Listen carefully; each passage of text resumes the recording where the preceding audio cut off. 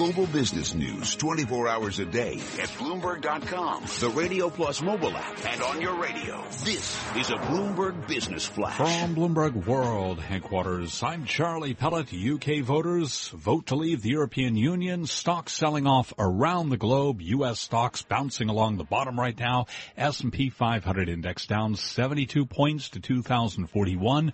A drop there of 3.4%. We did see the pound trading at a 30-year low. We've got the 10-year yield 1.57%. Gold surging 4.6%, up $58 the ounce to $13.21. Crude oil, West Texas Intermediate, now down 5%, dropping $2.53 a barrel to $47.58. U.S. equities lower across the board. S&P down 72 at 2,040, a drop there of 3.4%. NASDAQ is down 203 now, a drop of 4.1%. Dow Industrials down 593 points, a drop of 3.3%. I'm Charlie Pellet, and that's a Bloomberg Business Flash. You're listening to Taking Stock with Pim Fox and Kathleen Hayes on Bloomberg Radio. As Britain stuns the world with the vote to leave the European Union, what is next for the European Union? Well, here to help us understand this is Marion Harkin, European Union Parliament member representing Ireland. Thank you very much for being with us, joining us from Sligo, Ireland. Marion, thank you very much for being here. Tell us a little bit about your reaction to the vote and then what you perceive as the European Union's next move. Well, there was shock felt in Brussels today. I mean, from my own perspective, I was shocked that it actually happened, but at another level, I wasn't entirely surprised because to some extent this was a vote against the establishment.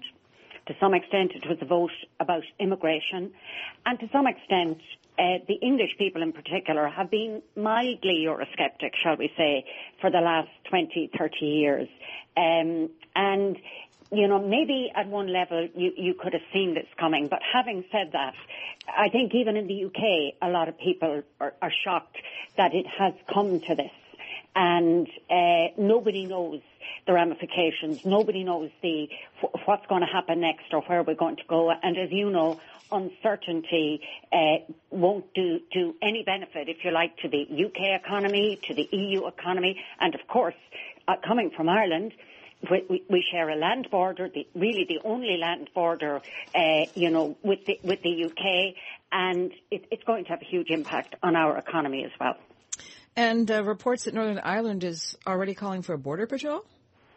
Well, there are reports already that I think Sinn Féin are talking about a border poll. You have heard Nicola Sturgeon in Scotland saying that she's looking at the possibility of having another referendum on Scottish independence because, of course, Scotland voted overwhelmingly to stay in. Northern Ireland also voted to stay in, not overwhelmingly, but it did vote to stay in. And the call now is, we need a border poll because that will give residents in Northern Ireland the opportunity to stay in the EU or to stay as part of the UK.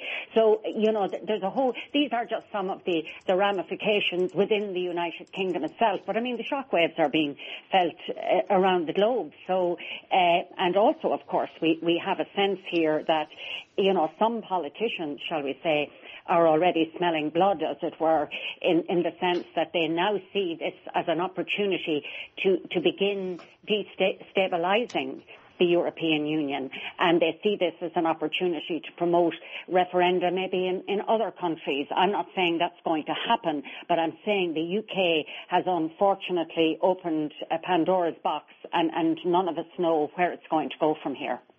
Marion Harkin, as a member of the European Union Parliament's Economic and Monetary Affairs Committee, what will the conversation be like when you first gather? Well, I'd say a lot of people will be, wondering what is going to happen next. You've seen what happened to sterling today, what's happening in the markets. Uncertainty is our enemy, as it were. We don't know, for example, when the UK is going to trigger the process that will start their exit. It's supposed to be, at most, a 2-year process. They don't seem to be rushing to do this, but already we hear from Brussels, Jean-Claude Juncker, who's the President of the Commission and others are saying, we need to get on with this now. The British people have made their decision, and we need to know where we're going. So there is a real sense of unknown territory, nobody expecting to find themselves in this place, and instability as far as markets and that are concerned. I really don't know how things are going to settle down. I don't think anybody does, but I think for me, as an Irish politician, we have serious concerns about the fact that Britain, we export 16% of all our produce to Britain, and a very significant part of that is from small indigenous Irish business. So it's going to affect our economy significantly. And also, of course, we share a land border with Northern Ireland. We do a lot of trade there. So if Britain isn't part of the single market, if Northern Ireland isn't part of the single market, that's going to have a major, major dislocating effect on our economy, which is just crawling out of a hole, as it were, after the 2007-2008 crash. Well, Marion, explain to us then, if you could, in a little more detail, what the laws and regulations are on trade among countries. Yes. For example, if Britain leaves, couldn't Ireland just say, okay, fine, we'll make our own we'll have a bilateral trade agreement. We'll have the same kind of rules, the same, amount of restrictions or fewer restrictions. Couldn't Ireland and the UK just say, we're going to trade as we always did?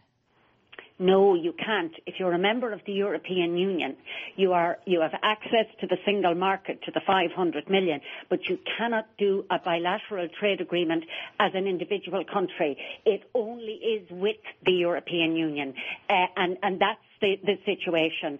And what we don't know yet is what the UK will look for, because with all of the discussion and the debate that went on, nobody ever said what would happen if the UK voted out. There is the possibility of the type of agreement Norway has. But they won't want that, because that will mean, number one, they will have to pay a contribution to the EU budget. Number two, they'll have to accept free movement of people. And number three, they'll have to comply with EU rules on which they have no vote. Those were some of the very reasons that they left. So if they don't have that kind of agreement, they could have some other type of free trade association agreement, which wouldn't give them full access to services, etc. And other than that, then you're looking at just some sort of agreement under WTO. They'd be in the same position as China or, other countries like that. So the British have to say what they're looking for, what they want, and then the negotiations will begin with the 27 other member states. And that's where the uncertainty is.